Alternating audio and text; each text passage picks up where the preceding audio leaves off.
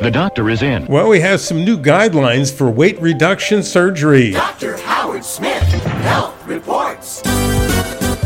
The two professional societies whose members recommend and perform bariatric surgery now announce their first modifications in the indications for such surgery in more than 30 years. The 1991 recommendations from the American Society for Metabolic and Bariatric Surgery and the International Federation for the Surgery of Obesity and Metabolic Disorders suggested weight loss surgery for those with body mass indices, better known as BMIs, of 40 or more, or 35 to 40 for those with complicating metabolic diseases or in the pediatric or adolescent age groups.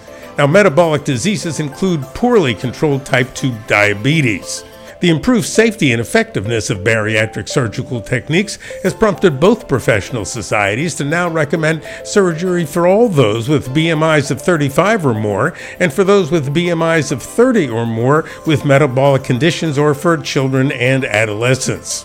The most common weight reduction surgical procedures performed worldwide are both done laparoscopically, and they include partial stomach removal, known as sleeve gastrectomy, and gastric bypass using the Roux-en-Y technique.